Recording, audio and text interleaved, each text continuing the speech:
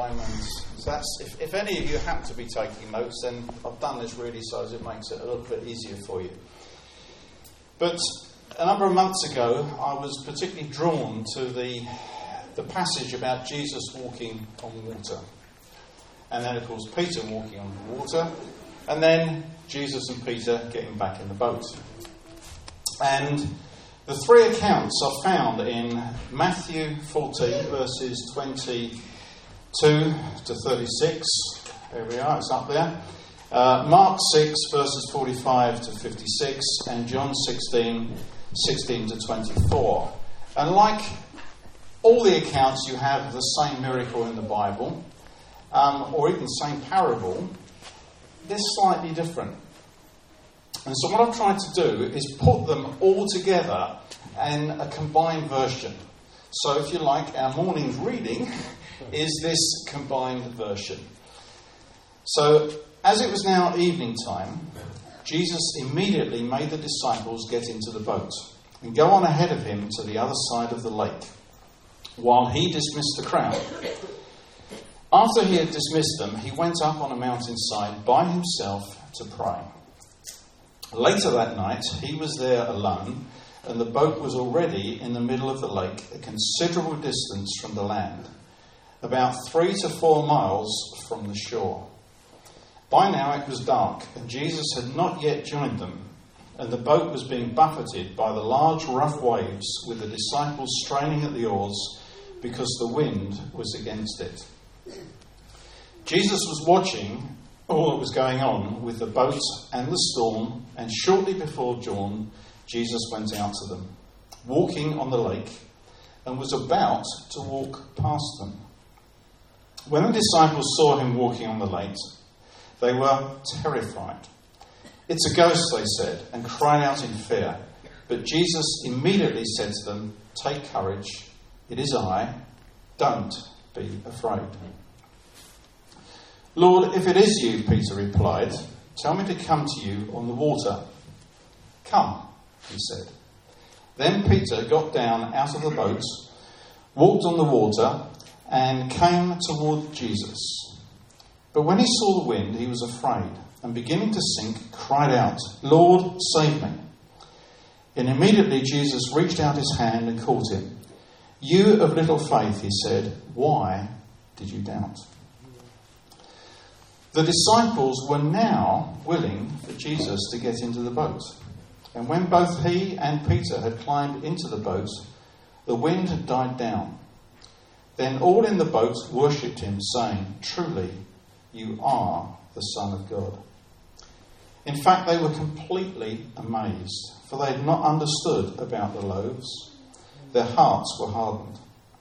However, immediately they found the boat had crossed over the lake to enable them to anchor and land on the shore by Gennesaret, which is where they were heading. And as soon as they got out of the boat, the local people recognized Jesus and ran throughout that whole region and carried the sick on mats to wherever they heard he was. And wherever he went, into villages, towns, or countryside, they placed the sick in the marketplaces, and they begged him to let them touch even the edge of his cloak. And all who touched it were healed. Well, what is the context and background to this story? Well, you've just had the feeding of the 5,000. So that's, they've gone across the lake and so forth. But I want to go back a little bit further. In Matthew 14, verses 10 to 14, we read, "He," and that's King Herod, "had John beheaded in the prison. And his head was brought on a platter and given to the girl, and she brought it to her mother. His disciples came and took away the body and buried it, and they went and reported to Jesus. Now when Jesus heard about John, he withdrew from there in a boat to a secluded place by himself. And when the people heard of this, they followed him on foot from the cities. And when he went ashore, he saw a large crowd and felt compassion for them, and he healed their sick." So if you like, that's the background. That's why Jesus went across the lake. And I don't think, and they went and reported to Jesus, now when Jesus heard about John, is insignificant. This had an impact on Jesus. It's likely that Jesus and John grew up together as children and teenagers. After all, their families were blood relatives. They were probably cousins. And it says in Luke 1:36, even Elizabeth, your relative, is going to have a child in her old age, and she who was said to be unable to conceive is in her 6th month. So it's highly unlikely that as they grew up, they had nothing to do with each other. In that sort of culture, that sort of age, it's just inconceivable. That might happen, where we live, where you sort of, somebody's up in Scotland and somebody's down in London or whatever. But that wasn't the case. These were close communities. But on top of that, John had fairly recently baptised Jesus. Amen. So there was a whole lot of connection going on there. Now try putting yourself in their situation. Jesus' cousin has just been beheaded. So that there is the disciple situation. Jesus' cousin has just been beheaded. An untimely death. And Jesus, along with the disciples, go off for an away day. Together, no doubt to grieve and process all that's going on. But the crowds all follow. And indeed, what's happened is they've run around the lake quicker than Jesus and the disciple managed to sail across the lake. Now, how that worked, I don't know, but that's what it says. So instead of now being a time alone with Jesus, a time of solitude, of intimacy and rest, it's turned into a time of ministering to the needs of others yet again. And therefore, no rest. Granted, they have been part of an incredible miracle, which they didn't understand, and they were still processing. So their day of rest had turned into one of service instead. And they probably didn't understand Jesus' compassion thing. And they still didn't understand Jesus' compassion thing days and months later. We read in Matthew 19 verse 13, then people brought little children to Jesus for him to place his hands on them and pray for them. But the disciples rebuked them. So, even after this, they're still sending people away from Jesus. Now, I guess in this whole account, they were looking at it from an earthly perspective. They were used now to miracles. They were even used to performing miracles themselves.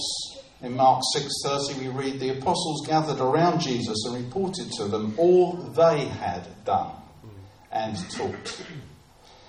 But they were also still coming to terms with the death of John the Baptist. So with all this going on, Jesus tells them to get back into the boat and head for the other shore. So, just imagine it. They've thought they're going to have a nice quiet day alone with Jesus. There's all these crowds turned up. They've had to feed them all. They've had no relaxation. There's all this going on in their mind. What on earth is happening with John? We don't get all this, etc., etc., etc. Loads of whys, I'm sure were there. And then Jesus says, well, I'm going to stay here. You head off back across the lake. So they do that. And it seems as if that at some stage, how they expected it to happen, I don't know, but they were expecting Jesus to join them, because it says in John 6:17, by now it was dark and Jesus had not yet joined them. So the fact is that they were all alone, without Jesus, in the dark, in the middle of the lake, in a storm, and they were struggling to make any progress. In fact, they were getting nowhere. Now, fine, there were some seasoned Galilean fishermen on board. Peter, James and John. They would have been used to storms on Galilee. But I'm sure the landlubbers amongst them were thinking, I don't like this. This isn't very safe. I'm not very comfortable. etc., etc. And I wonder what the mood was in the boat. You put yourself in their situation. You've no idea what's been going on. It's dark, there's a storm. You're not used to being in a little boat on storms in the sea. Jesus hasn't joined them. You haven't a clue really what's going on. What would your mood be? I suspect at least there was disappointment. There was a feeling of being let down. There was confusion over Jesus' action. No doubt there was amazement over the feeding of the 5,000. How on earth did we do that? But probably they also felt lonely as Jesus had left them. It was dark and there was this storm going on. And they were struggling and they didn't know what to do. I suspect that some were grumbling and complaining as well. I'd be very surprised if they weren't. I don't really know. But I'll tell you what, I don't think they were an excited bunch returning from their latest mission trip singing Jesus songs. I doubt that was the case. I want to bring out 3 main points. The first one is Jesus intended to pass them by. It's in this somewhat stranded and helpless situation that Jesus comes walking to them on the water. But note a very important point is that he intended to pass them by. To our surprise, in the midst of their struggling, confusion, hurt, pain, disappointment and tiredness, Jesus was intending to pass them by. Pretty weird. You might think, is there any other situation that we read of in the Bible where Jesus sort of did something in that way where he tried to, they didn't know what was going on? And immediately I thought about the 2 on the road to Emmaus, where Jesus says they approached the village where they were going and he acted as if he was going further. And in that account, if you remember at the end of John, actually it's the end of Luke, they were kept from recognising it was Jesus. Now, I don't understand how that worked either, but they were kept from recognising it was Jesus, and he made out as if he was going further. It's a similar sort of situation here. Now, why would Jesus behave like that?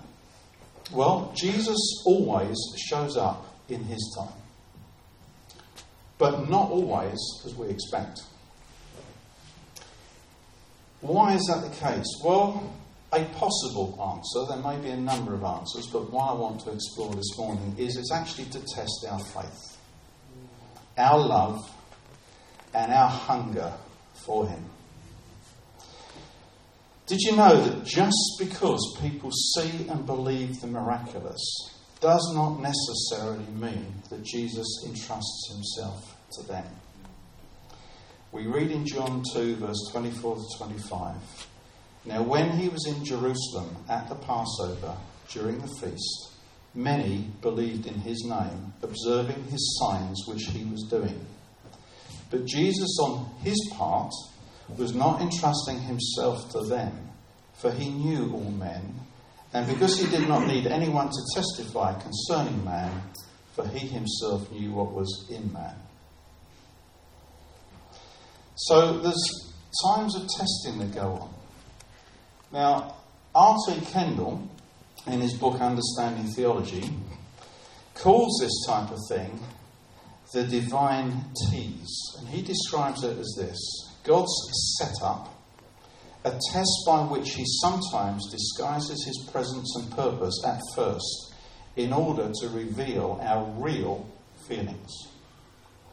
One, it was a divine setup. Jesus set up both of those above events, the lake and the road to Emmaus. He who controls all storms did not turn up until the 4th watch of the night. That's just before dawn. It's the last watch. And still waited before he came to their rescue. They later realised that he was at the bottom of it all.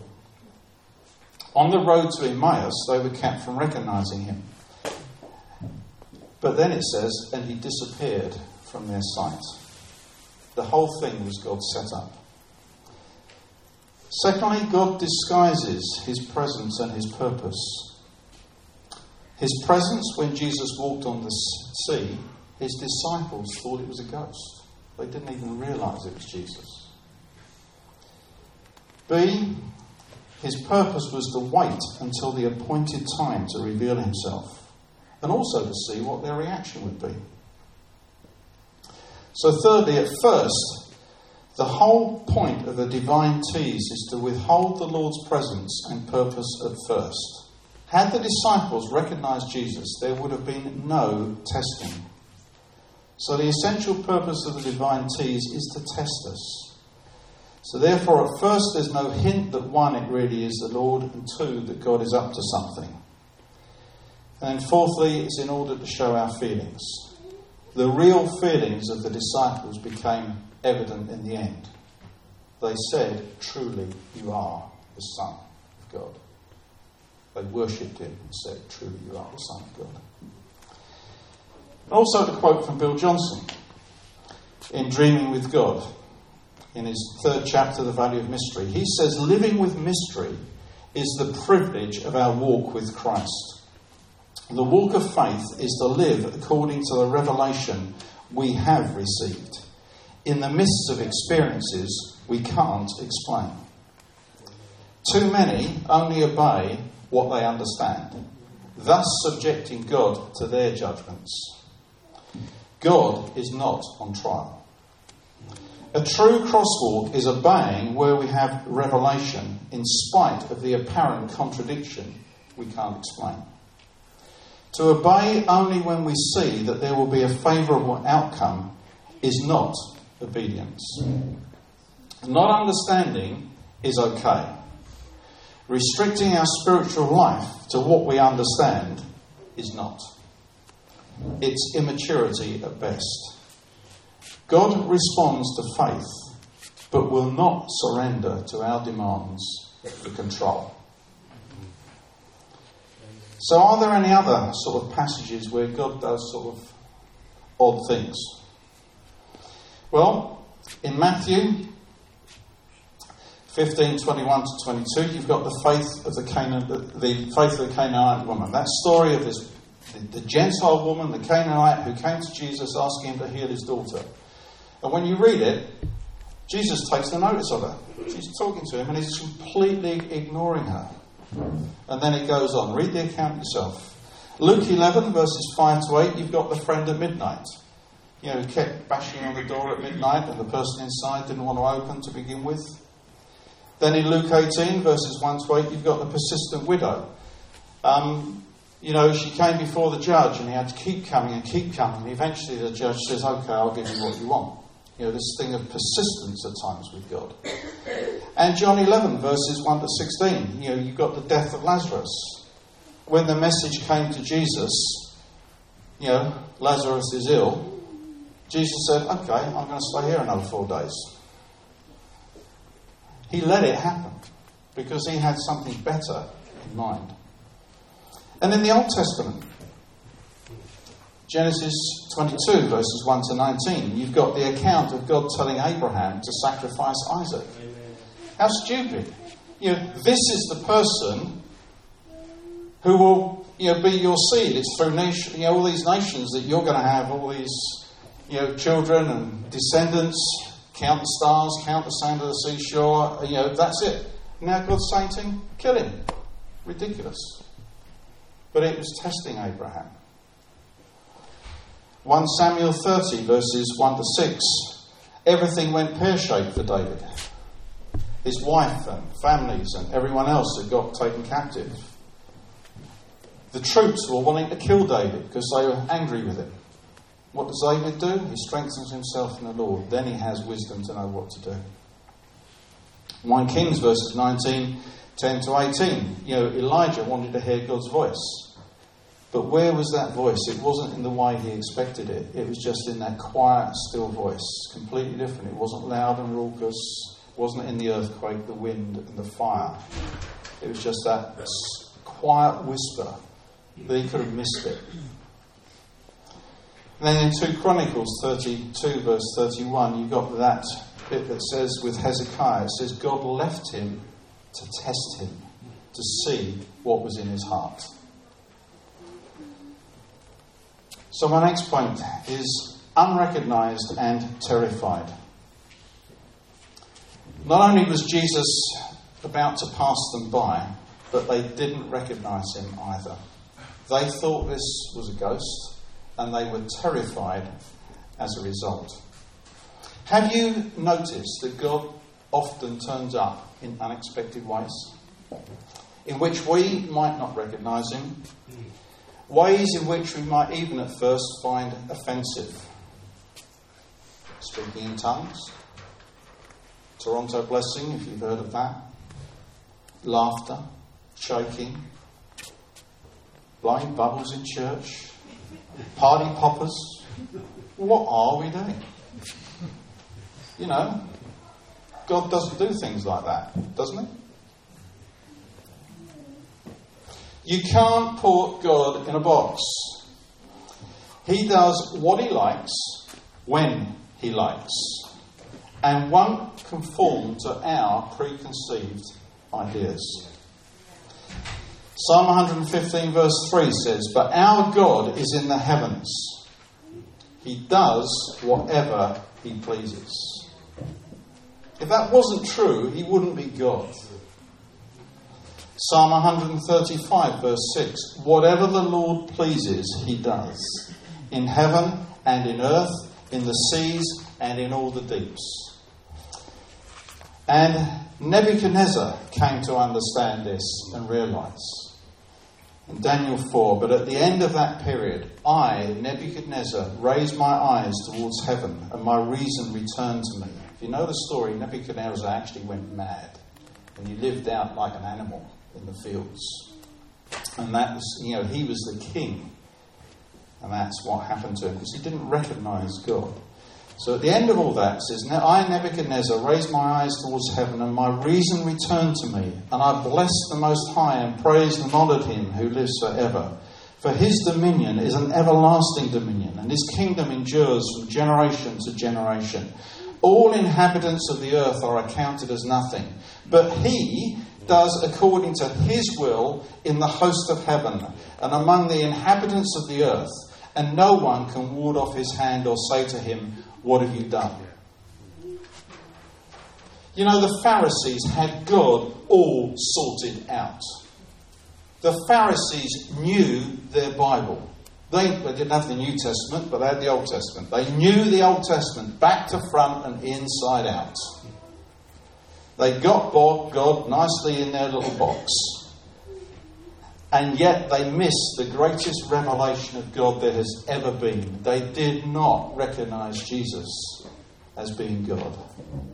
As somebody has said, God offends the mind to reveal the heart. God offends the mind to reveal the heart. And so the disciples here, they are there in the middle of the lake.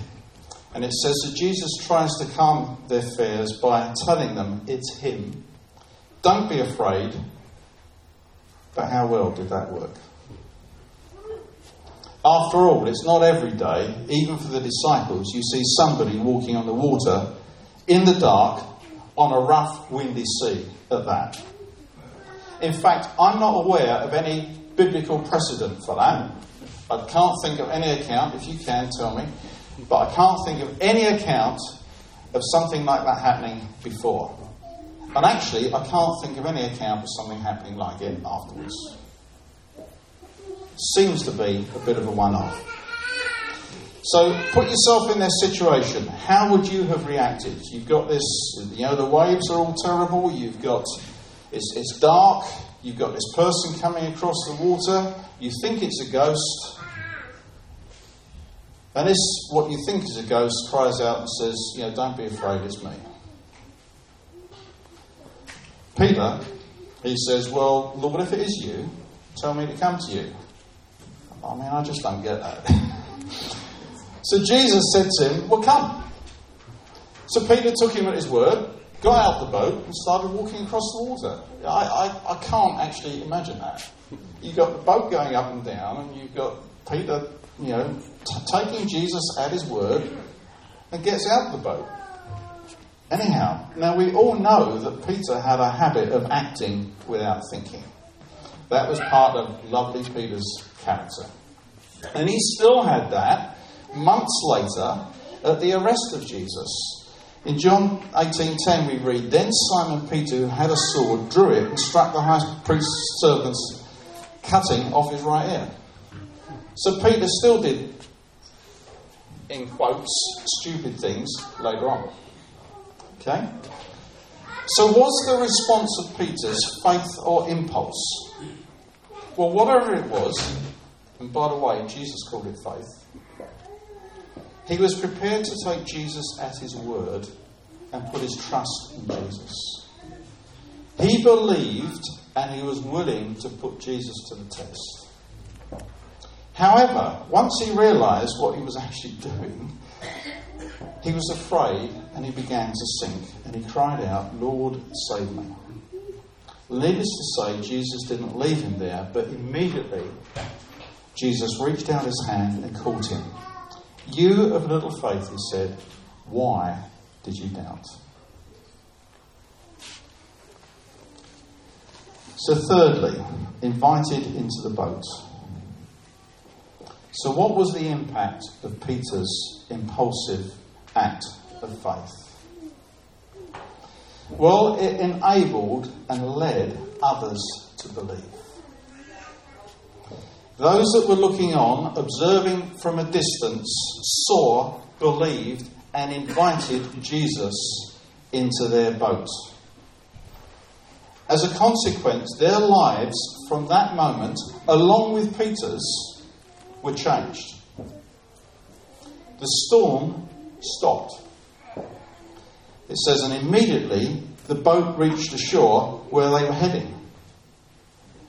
So they experienced peace and rest straight away. Now, I don't understand that. The storm stopped and the boat immediately reached the shore where they were headed to.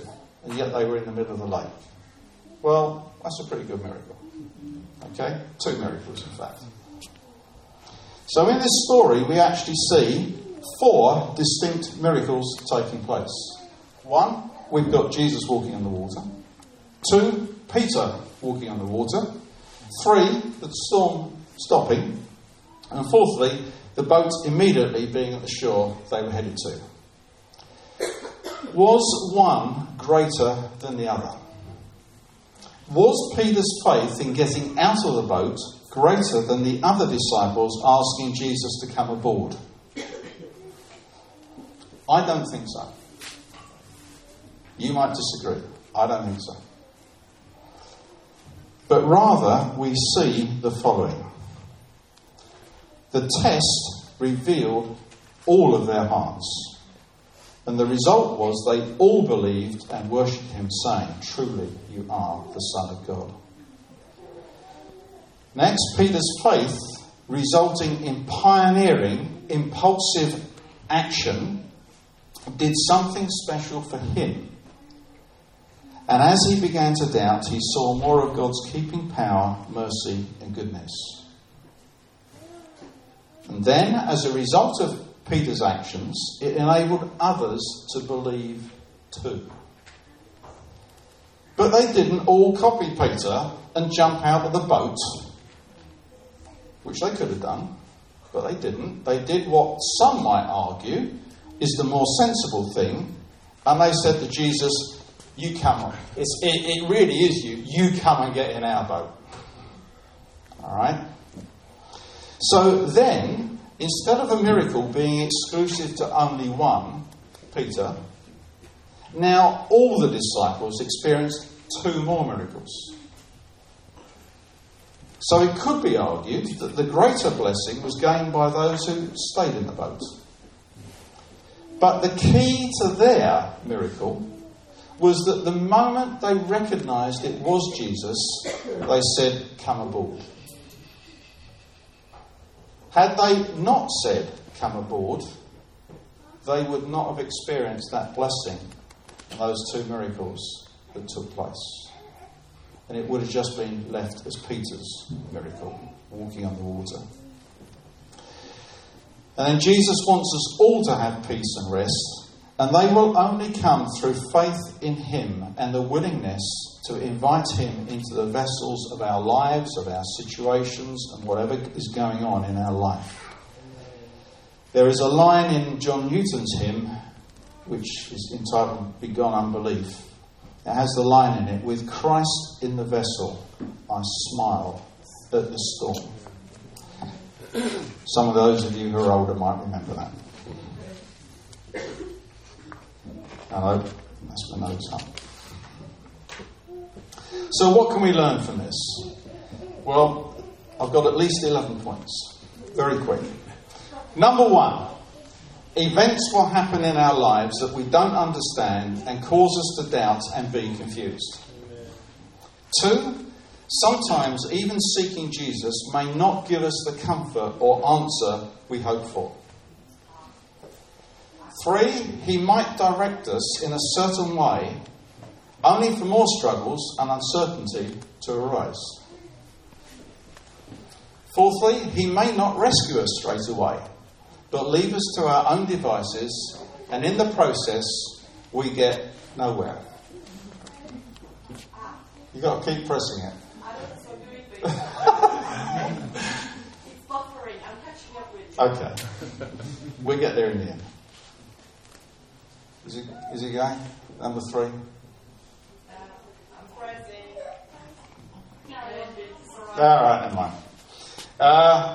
So 4th was, he may not rescue us straight away, but leave us to our own devices, and in the process we get nowhere. 5th, he will be watching though. It's important. He will be watching though. And when he does come to us, it may not be in a manner or form as we might have expected. We may even be terrified. 6, he sets us up so as we can discover for ourselves what is truly in our hearts. God offends the mind to reveal the heart. And each test we pass strengthens our faith and trust in him and his faith and trust in us. It's like bringing up kids. As they get older, you can entrust them with more things. And if they do that well, you can give them more things to do. 7th, the impulsive pioneer of faith should expect that when you realise what you are doing, sincere doubts may occur and you may even begin to go under, but call out to Jesus and he will rescue you. 8th, pioneering faith, however, has great impact on others who are watching and leads them to faith and experience of the miraculous as well. 9, we don't all have to be pioneers, or even try to do the same things as pioneers. But 10th, the minute we recognise it is Jesus and invite him into our precarious situation, we, along with others, collectively experience the peace and rest that we've wanted all along. And a little quote from Oswald Chambers in his book, My Utmost from His Highest. It's in the reading for October the 21st. He has a little commentary there on this account in Peter. He says, walking on water is easy for someone with impulsive boldness. Not so sure about that, but that's what he says. For somebody with impulsive boldness, walking on water is easy. But walking on dry land as a disciple of Jesus Christ is something altogether different. Peter walked on the water to go to Jesus, but he followed him at a distance on dry land. We do not need the grace of God to withstand crises. Human nature and pride are sufficient for us to face the stress and strain magnificently. But it does require the supernatural grace of God to live 24 hours of every day as a saint. Going through what may appear to be drudgery, and living what may appear to be an ordinary, unnoticed and ignored existence as a disciple of Jesus. But what happened when the boat got to the other shore? Immediately the people recognised there that it was Jesus. And so the disciples who stayed in the boat suddenly are immediately involved in miracles and healings and so forth with Jesus. In a moment, hopefully, we can sing a song called Oceans, which is relevant to this. And it has a line in it. Spirit, lead me where my trust is without borders.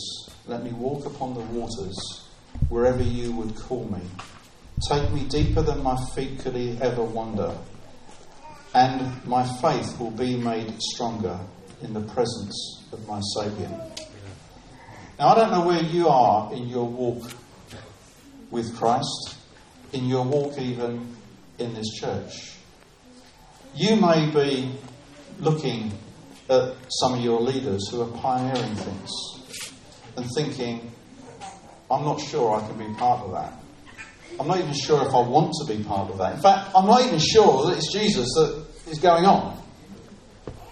But my challenge to you is simply to say, to recognise, hang on, this is Jesus. It might not quite be what I expected, but God is clearly on this. God is clearly moving in them. Okay, let them do the walking on the water, but don't miss out yourself by saying, I'm not going to take part in this. Recognise it is Jesus and say, Jesus, come into my life. I want you to be part of this. I want to be part of what is going on.